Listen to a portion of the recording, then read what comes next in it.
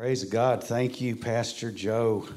Faith is the substance of things hoped for, the evidence of things not seen. But today we've already heard two powerful testimonies of faith, Joe's and Reese's, and now they are letting that faith multiply here at Trinity Life Church. And I am so grateful for the faith that we can have in our God. Now, Joy and I know we don't look it, but we're grandparents. Well, she doesn't look it, I should say.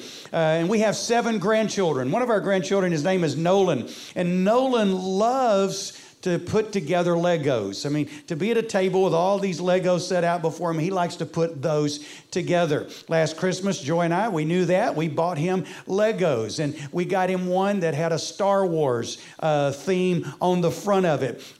It was an X-Wing starfighter, for those of you that are Star Wars fans. All right. But we bought it in such a way that it said age 4 and plus, because he was 5 at the time, and so it was appropriate for his size, and he was appreciative of that gift. But his other grandpa, Grandpa Rusty, sometime back, had bought him a Legos, and he gave it to Nolan. Nolan was so excited. It had the picture of a ship on it. And Nolan goes, puts it out on the table, got all of these pieces there. And everybody else is doing some other things. And his mom looks over after a few minutes, and there's Nolan sitting at the table, his head in his hands, and he's going like this. Grandpa Rusty didn't pay attention that on that box it says 12 plus. Nolan is 5. And so he's got all of these pieces spread out before him, and he is overwhelmed. He is not able to figure out how to put that together. But I have a wonderful daughter-in-law, and Brooke, his mom, recognizes what's happened. She goes down and she sits beside him and says, "Hey, buddy, why don't we do this together?" And over the next hour and a half, mom and son sit there, and she helps him figure out what piece goes where. And next thing you know, that ship begins to take shape. How many of you know that sometimes life can be overwhelming? In fact, for all of us, we've all been overwhelmed by one thing, and that's sin. And there's no way we could put our brokenness back together again. But I'm thankful for a God who loves us so much that he'll come down and say to us in our sin, "I tell you what, I'll put this part back together for you." And he sent his son Jesus to die on the cross for us. But I'm also convinced that even in other aspects of our life, when we feel overwhelmed, that we have a Father in heaven who wants us to call upon him and say, "Cast all your care upon me because I care for you." Faith comes by hearing, and hearing by the Word of God. I want to ask you to open your Bibles and turn with me this morning to Numbers chapter 13. Numbers chapter 13. And as you're turning there, thank you, Pastor Joe and Missy, for allowing us to be here on this special Pastor Appreciation Day. And thank you, church, for honoring your pastors here this morning. Thank you for expressing the heart of this congregation for them. Give honor to whom honor is due. And I was so blessed. Part of the reason I was blessed is because Joy and I, we love and appreciate your pastors and their family. We love them because they love Jesus and they love you. And we have seen that heart expressed. We love them because they wear the same colors that we do. And we say roll tide. In our houses, we say roll tide, row, and praise Jesus. Now, actually, we say praise Jesus first, second, third, and fourth. And then roll tide fits in way down the line. But they are dear friends and colleagues in ministry, and we are grateful to be here with them today. Now, Numbers chapter 13, if you wouldn't mind standing one more time. I know you stood, but just for a brief moment for the reading of God's Word, I'm going to start. I'll skip a few verses along the way until we get down to verse 27, but stay with me because I'm going to look at other parts of it along the way. Numbers 13, verse 1. And the Lord spoke to Moses, saying, Send men to spy out the land of Canaan, which I am giving to the children of Israel. From each tribe of their fathers you shall send a man, every one a leader among them. So Moses sends these 12 spies into what we know as the promised land with instruction to do what spies do best, spy. Spy out the land, all right? Here's what he wanted to know, beginning in verse 18. I want you to see what the land is like. Whether the people who dwell in it are strong or weak, few or many. Whether the land they dwell in is good or bad. Whether the cities that they inhabit are like camps or strongholds. Whether the land is rich or poor, and whether there are forests there or not. Notice this statement. He says, be of good courage and bring some of the fruit of the land. And the time was the season of the first ripe grapes. Well, you know what happened next. They spy out the land. They found grapes that were so big it took 2 men to carry one cluster. And after 40 days, they came back, and this is the report that they gave. Verse 27 says, then they told him and said, we went to the land where you sent us. It truly flows with milk and honey, and this is its fruit. Father, I just pray that as we continue to look into your word today, that the result will be that faith will arise in our hearts as we hear your word. Even when we hear about some that didn't have faith, let us turn from them and learn from those who did have faith so that we can embrace their faith. And I bless this church and I bless this time in your word today in Jesus' name. And everyone said, amen. You may be seated. From this point forward in the story, it progresses like, sort of a good news, bad news. You may have heard of the story of the 2 Chinese farmers. They met, and the first one asked him, how's life treating you? And he said, well, not too bad. But last week, one of my horses escaped. He said, oh, that's too bad, the first man said. Oh, no, actually, that's good, replied the second man, because he came back. And he brought another horse with him. He said, oh, that's good. He said, well, it wasn't really too good because my son got on that horse and we discovered he was a wild horse and the horse threw him off and he broke his leg. He said, oh, that's bad. He said, oh, no, not really. He said, because the warlord came by and he was going to conscript my son into his army, but because he had a broken leg, he didn't go into the army. And you get the gist of the story. This one goes something like that.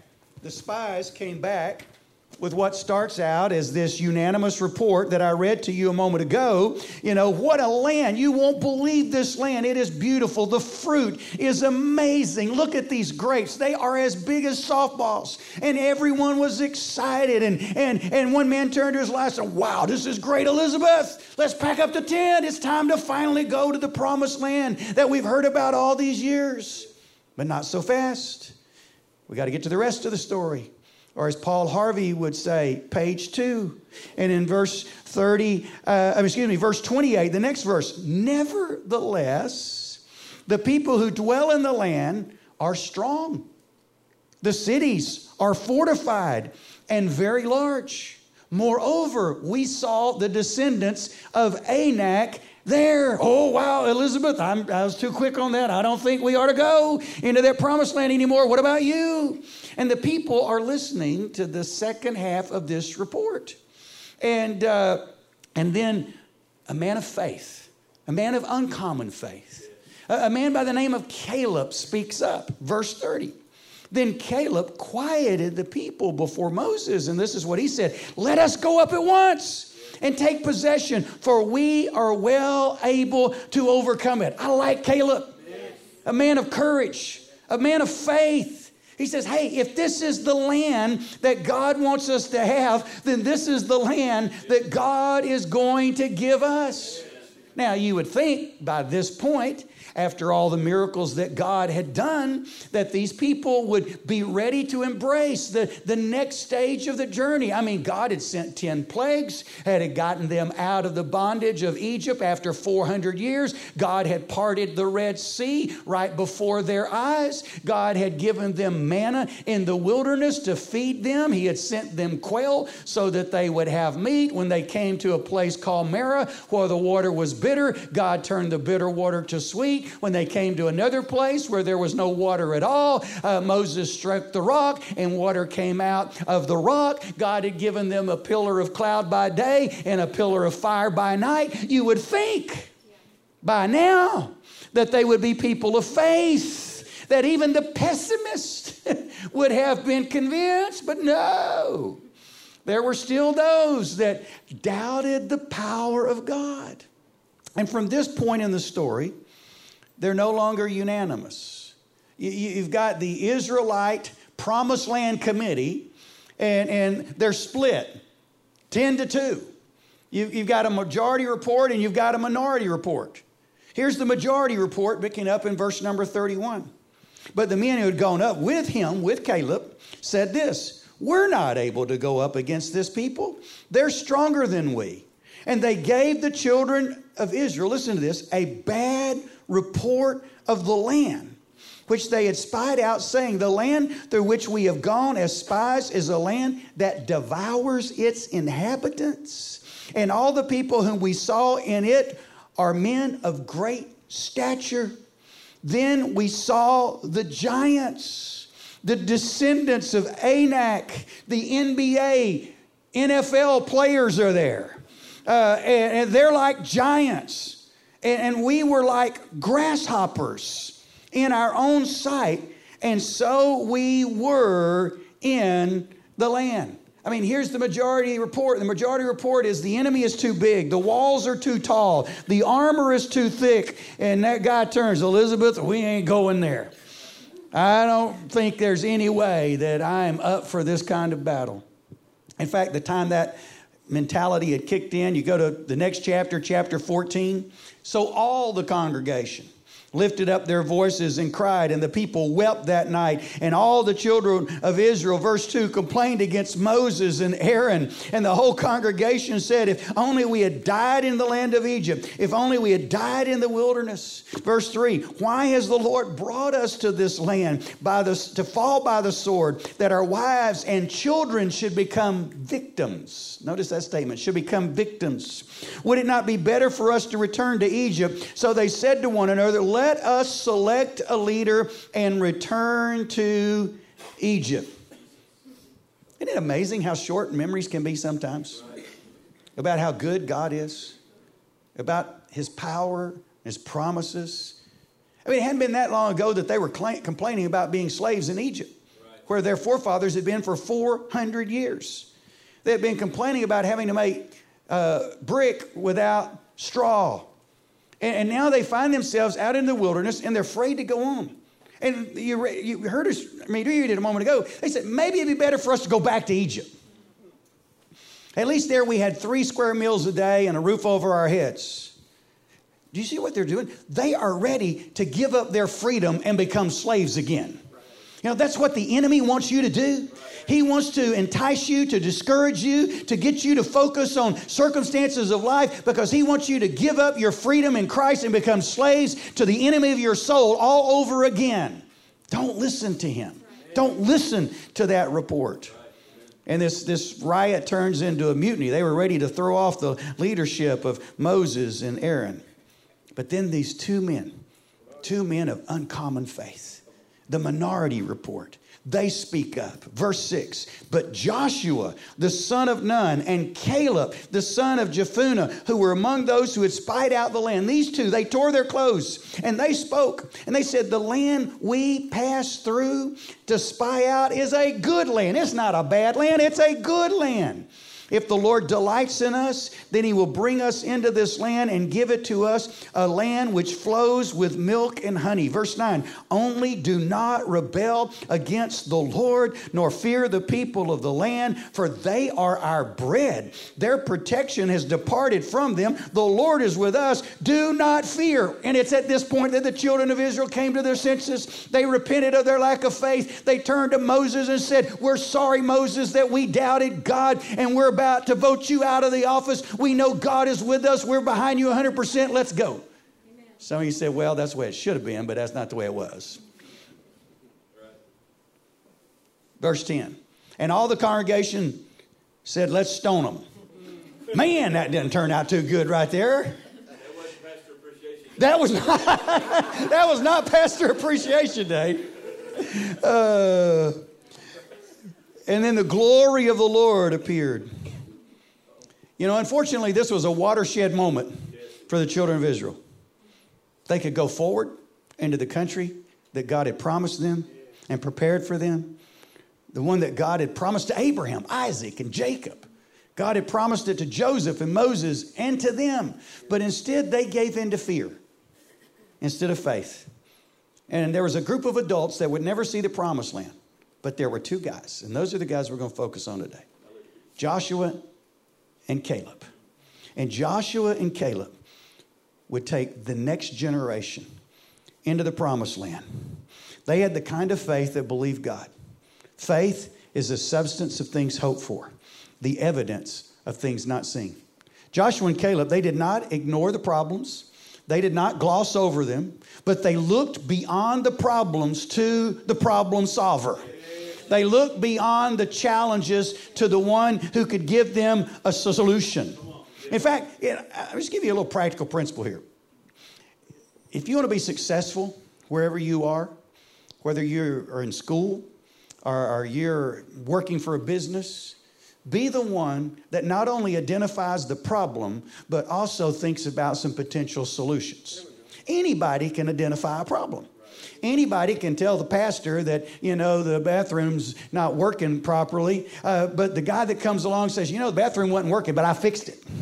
Hallelujah. That's the guy I'm looking for. The guy that identifies the problem and takes care of the problem if he has the capacity to take care of it. I got an email from one of our folks this week at the district office. We're planning an event for next Saturday, and she identified a problem. And she said, Pastor Greg, during this particular part, we're going to have a number of people there that are English speakers, but we've got a few that their primary language is Spanish, and so we've got a problem. Here are two different possible ways we could solve that problem. And she gave me two potential solutions to the problem. And as a result, I said, I like solution number 2 best. Let's go with that.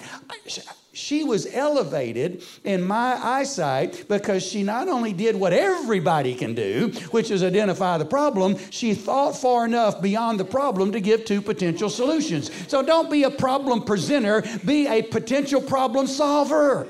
And that'll make you, I guarantee you'll be more valuable to the people you're working for. Now, in light of what we've read here in the scripture, I know I took a little detour there. I want to answer 3 questions this morning. What do you see? Who are you following? And where are you going? What do you see? Who are you following? And where are you going? Those are our questions. What do you see? Do you have eyes of fear or eyes of faith? If you saturate yourself by watching the cable news networks, then you're probably going to have eyes of fear. Now, do I watch the news? Yes, I do. Do I watch some cable news? Yes, I do. But I don't saturate myself there. I want to saturate myself in the Word of God. Because faith comes by hearing, and hearing by the Word of God. Do you see the giants, or do you see God? The majority report were those who had eyes of fear. They saw the problems instead of the problem solver. They saw the problems instead of listening to the promise. Verse 1 of chapter 13. The Lord spoke to Moses, and notice what the Lord said, and I don't know if that next verse is up there. If you look, the Lord said to them, "This is the land which I am giving." The land that I am giving. God was already giving it to him. But by the time they come back in verse 28, it says, they said, nevertheless. They did not listen to the promise of God. They saw the problems. They saw the giants instead of the grapes. This land, they said, it flows with milk and honey, and look at these grapes. But then but look at the giants. Now notice this. They didn't say these guys are NBA size, NFL size, and we look pretty small standing beside them. No, much worse than that. These guys are NBA size, NFL size, and we look like grasshoppers. I mean, they so diminished themselves in the sight of the enemy that they couldn't even imagine the possibility of victory. Ladies and gentlemen, there are giants in our land today that are opposed to people of faith. There are giants in the land that want to destroy your family. Your pastor preached a great message last Sunday that I listened to this week about family. There are giants out there that are against our families and against our children. Giants called abuse, giants called abandonment, giants called divorce. There are giants in the land that want to enslave your soul. Giants of greed and giants of lust and giants of immorality and giants of addiction, Reese, of addiction to alcohol, addiction to drugs, addiction to gambling, addiction to pornography. Giants that can grab a hold of a person's life and destroy them and destroy their family. They are giants that want to capture our thinking, that are being taught in our public schools and our universities, that there is no God or that evolution is the way that we arrived and we're just a product of chance. There are politically correct giants out there, and we can get our eyes so much upon the giants in the land that we start living in fear. But ladies and gentlemen, I'm not going to believe the majority. I'm going to believe that remnant of the minority who see through the eyes of faith. And Joshua and Caleb, they saw victory instead of defeat. They made the statement, we are well able to overcome it. They saw the God who created the grapes instead of the giants that lived in the land. They said, the Lord is with us. Do not fear them. Amen. You see, people of uncommon faith believe that the Lord is my light and my salvation. Whom shall I fear? The Lord is the strength of my life. Of whom shall I be afraid? The people who see through the eyes of faith believe that God hath not given us the spirit of fear, but of power and of love and of a sound mind. The people of faith are those who say, if God be for us, who can be against us? Who say, greater is he that is in me than he that is in the world. Who say with great confidence, I can do all things through Christ who strengthens me. People of uncommon faith are people who hold on to the promises of God. They believe that when they look at the table and it appears overwhelming and we're thinking about putting our heads in our hand and shaking our head as if there's no way I'm going to be able to get this task done, they realize that God comes in and sits down and he says, son, he says, daughter, I want you to know something. I've given you a promise. I'll never leave you and I'll never forsake you. And I want you to know that all things work together for good to those who love God and who are called according to his purpose. And I want you to know I've made a promise that I will supply all your need according to my riches in glory by Christ Jesus. And I want you to know that my grace is sufficient for you. And I want you to know that if you'll draw close to me, I'll draw close to you. And if you'll resist the devil, he'll flee from you because you're close to me. You know, as a father and a grandfather, it's easy for me to see the giants in the land. When I think about my children, I think about my grandchildren, think about the world they're living in. As a spiritual leader with the North Texas District Council of the Assemblies of God, I recognize many giants that Reese and Madison and that generation is facing, and the one coming behind them are facing. The avalanche of change that has occurred in our nation. And it would be easy to see through the eyes of fear instead of the eyes of faith. But I've been hanging out with some of those next generation young people recently. Hung out with a group of them on a missions trip just a few weeks ago. Next generation leaders.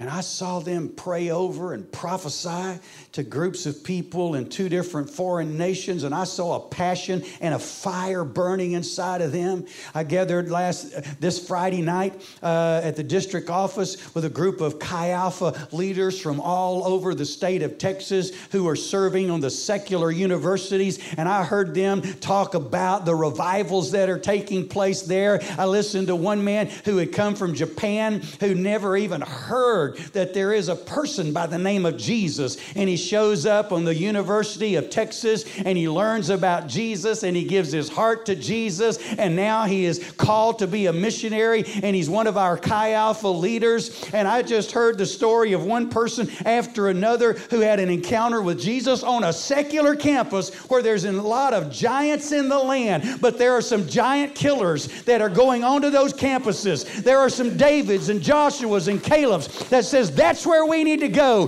where the giants are that are saying there is no God, and we need to lift up the name of Jesus. Amen. And I want you to listen to this promise that God gave to Moses. As Moses was getting ready to leave the scene and entrust his legacy to Joshua and the next generation, Deuteronomy chapter 1 says, Joshua, the son of Nun, who stands before you. This is God speaking to Moses. He shall go in there. In where? The land. Encourage him, for he shall cause Israel to inherit it. Moreover, listen to this. Your little ones and your children, my children and my grandchildren, who you say will be victims. Remember, we heard that word earlier. They thought if we go into the land, our kids are going to be victims. But God says, Moses, you're thinking they're going to be victims. Your people are saying they're going to be victimized. Here's what I want you to hear. I want you to hear today, those who don't have knowledge of good and evil yet, those little ones in the preschool, they're going to go in there and I'm going to give it to them and they will possess it. My prayer is that the greatest revival that America has ever seen will be seen by my children and by my grandchildren, and that they will not be victims, but they will be victors in the name of the Lord Jesus Christ. Let me move quickly. What do you see? Secondly, who are you following? Are you following the mob? Are you following Moses? The mob mentality back in chapter 14, verse 1, they got discouraged. They cried. They wept. Verse 2, that led them to be a critical spirit. They complained against Moses and Aaron. And then in verse 3, they started questioning God. Here's what happened. When you question God's leader, before long, you're going to be questioning God himself. And that's where it led them. And they started questioning God's plan and God's care for his life. And then it resulted in a rebellious spirit. They're inside of their goal. They're inside of the promised land. And they start giving up. Right. Friend, we're inside of the goal. and this group, you've got eyes of faith. You see that building out there. You see this church impacting this community in a way than you've ever before. Why? Because you've got the Moses mindset. The Moses mindset had been passed on to Joshua and had been passed on to Caleb. And Caleb says in verse 30 of chapter 13, let's go up at once and possess it. Let's don't wait. Let's give. Let's pray. Let's believe. Let's build that building. We are well able to overcome it. And in verse 9 of chapter 14, we read it earlier, don't rebel against the Lord. They are our bread. Their protection has departed. Do not fear them. Why? The Lord is with us.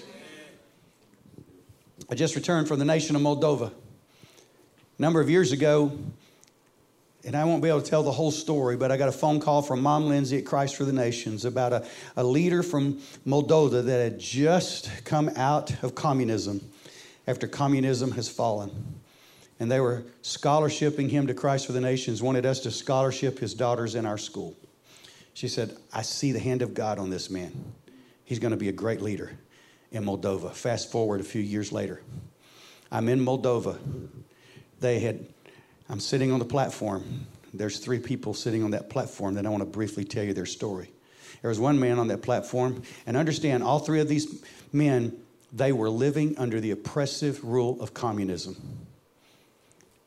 They had been told, they had been taught, there is no God.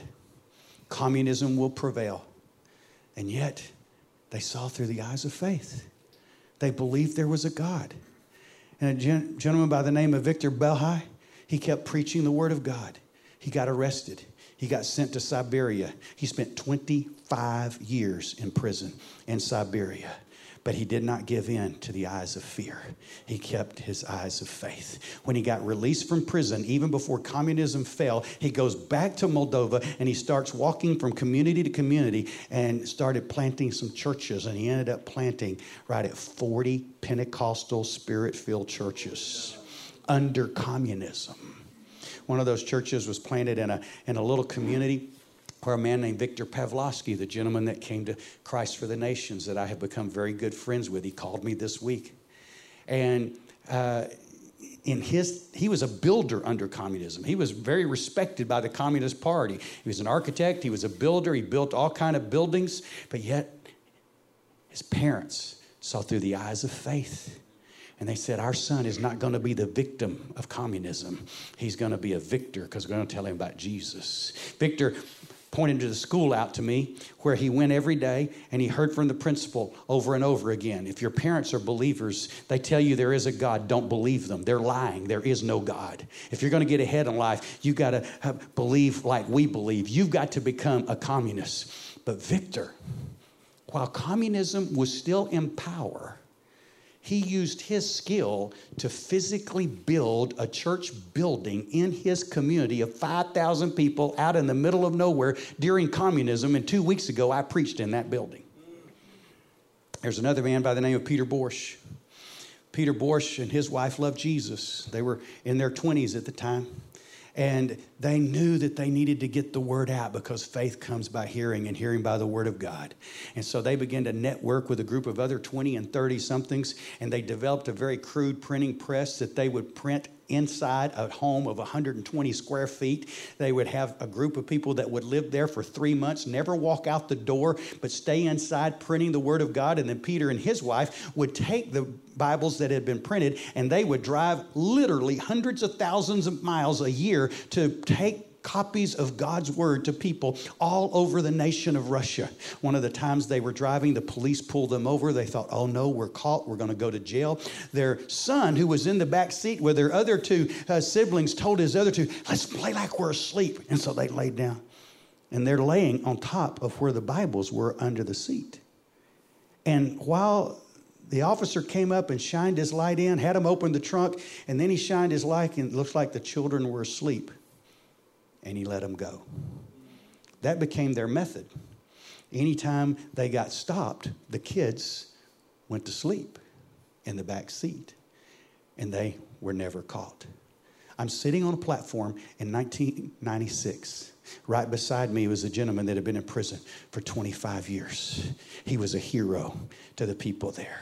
That church that he had planted 40 churches had now become 140 churches. Right next to him was Peter Borsch, the man that he and his wife had helped distribute Bibles all over the former Soviet Union while it was under communism. And Peter Borsch is in his late 70s now, and he is one of the great patriarchs in Moldova. And right next to him was my good friend, Victor Pavlovsky, the man that built that church under communism in his hometown. And now he is leading a church that has grown from 40 to 140 to 260 when I went there in 2006 to speak. And today they have 380 churches in Moldova, which is the poorest country in all of Europe. And yet they're rich in faith because they don't see through the eyes of fear. They see through the eyes of faith. I encourage you to have the Moses mindset. The Lord is with us. Trinity Life, I believe the Lord is with you today. Are you following the crowd? Are you following Jesus? Ultimately, that's the most important question of all. Are you following Jesus? Remember that? Some of you remember the song, I have decided to follow Jesus. No turning back. No turning back. Final question. Where are you going? Are you going to go back into the wilderness and ultimately back to Egypt, back into the bondage of sin? Are you headed for the promised land? Is your ultimate destiny heaven itself? Have you made the decision that this world is not my home? I'm just a sojourner. I'm just passing through. God has something beyond this world for me. Jesus said, I am going to prepare a place for you. And if I go and prepare a place for you, I'm going to come back and I'm going to receive you to myself, because where I am in heaven, there you shall be also. They were just looking for a spot of land in a place called Israel, we call Israel today, over in the promised land. And I believe that God gave that land to his people, but I believe even more that God has an eternal home, an eternal land for everyone that follows Jesus. Are you living for this world, or are you living for Jesus? My grandson sat at that table and he was overwhelmed. Every one of us sit at this table of life and we're overwhelmed by something none of us can repair or build or put together. And that's a restored relationship with God. Doesn't matter whether you've got addicted to drugs or not. We were all addicted to sin. And we were all under bondage to sin. And sin separates us from God. The wages of sin is death. But I'm thankful today that I don't have to see through that lens that says I'm going to die a sinner. Because if we confess our sin, he is faithful and just to forgive us of our sins. And if I come to this realization that, yes, there's sin in my heart and it's separated from me, God, and I've got my heads in my hand and I have no way that I can repair this relationship, God comes alongside. He said, I want you to know something. Before the foundation of the world, I chose you. I chose you, and I want to adopt you into my family. And that's the reason I sent my son Jesus to die on the cross, so that this mess you've made of your life can be restored. And you can become a son, a daughter of mine. For as many as receive him, to them he gives the authority to be called the children of God. I'm adopted today. I have biological parents that raised me and cared for me in the physical realm, but I'm adopted by my Father in heaven, who has embraced me into his family. And he is the one that has brought it to pass. All I did was receive his gift, his free gift. For by grace are you saved. Through faith. There's that word again. It's a gift of God. It's not of works. I have nothing to boast about in terms of what I did. I boast in what he did for me. If you're here this morning and you're honest and you look at where your life is today, and there's a lot of broken pieces, and your relationship with God is fractured because of sin, I've got good news. If you see through the eyes of faith, and if you become a follower of Jesus today, you can walk out of here forgiven. You can walk out of here a son. You can walk out of here a daughter of God. I want to ask you to bow your head and close your eyes just for a moment. If you're sitting here this morning, nobody else may know it, but you know it. God knows it. You know that there's sin in your heart that's separating you from God. You haven't confessed that sin to Him. You haven't responded to His grace and His mercy and His forgiveness. And that sin will overwhelm you because it does all of us. But there's something inside of your heart today that's beating fast right now.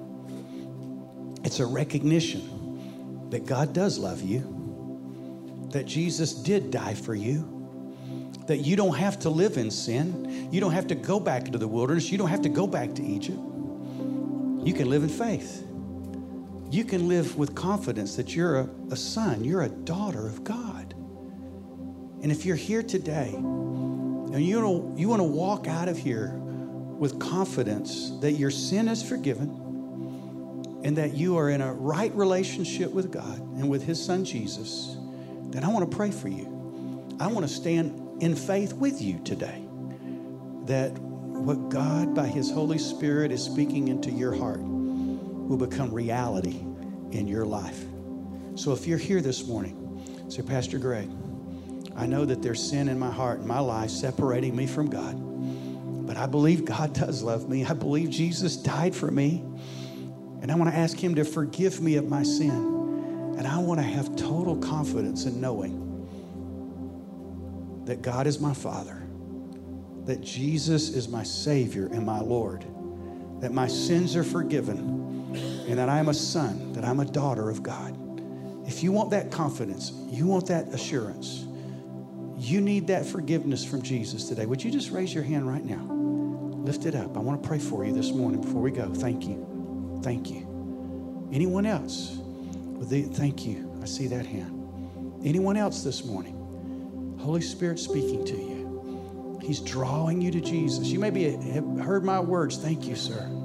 But it's really the Holy Spirit using those words to stir faith inside of you. Anyone else would lift your hand with these that have raised theirs today. Say, that's me. I need forgiveness before I walk out of here today. Anyone else? I'm going to ask those of you that raised your hand, would you just do one of the things? We all did it earlier today. We came to the front and we prayed together. If you lifted your hand, would you just come and stand with me right here? I want us to pray together before we close this service. Just go ahead. Come on. Come on. Come on. Amen. Amen. Amen. Maybe you didn't lift your hand a moment ago, but boy, there's something inside. Holy Spirit speaking to you. And I invite you, I encourage you to come and stand with us here today. We're going to stand together. To me, this is the most important part of the service. And we always want people that respond to God's grace to realize they're not responding on their own by themselves. We're right there celebrating with them, standing with them, because we all needed that. Pastor Joe talked about when that happened in his life. Reese talked about that when that happened in his life. Those of you that are standing here today, I'm gonna lead in a prayer. And I'm going to invite you to pray that prayer with us. In fact, people all over this sanctuary are going to pray this prayer with us today because they're standing with you and because they're reminding themselves of the need they had to pray this kind of prayer to respond to the wonderful love and grace of God. But even though you may be repeating my words, ultimately must have come from your heart, be an expression of your faith. And so as we pray this together, let it be just that. Let's pray together. Dear Jesus, I believe that you are God's Son, that you came to this earth and you lived a sinless life. I confess to you that there's sin in my heart that separates me from God. And I confess that sin to you today. And I ask you, Jesus, to forgive me of my sin. Thank you, Jesus, that you've heard that prayer. I open my heart to receive you as my Savior and my Lord. From this day forward, I'm going to read your word so I can know your will for my life. I'm going to worship with your family so I can grow in my faith. And I'm going to tell others what you've done in my life. And by your grace, I'm going to live a life of faith. In Jesus' name. Father, right now, I thank you for your son. I thank you, Father, for your daughter. I thank you, Father, for your grace that you have expressed this morning.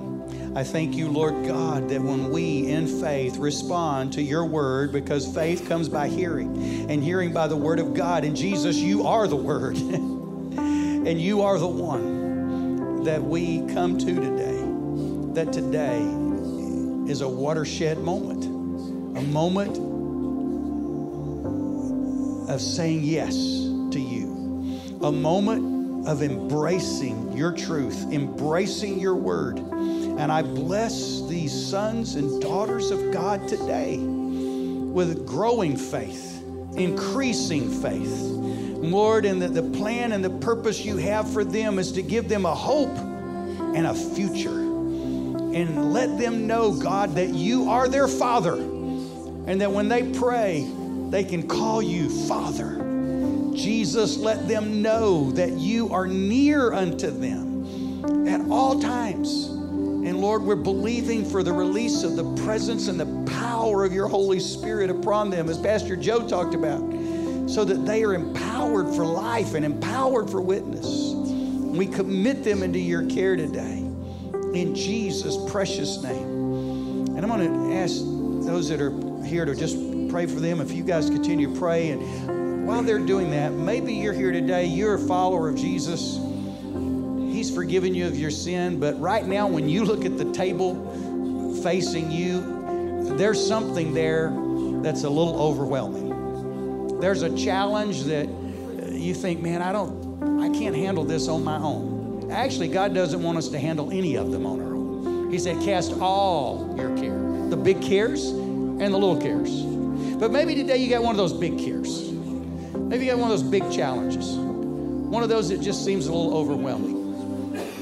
I believe that the Lord sent me here to remind you that you're not alone. First of all, you got the family of God.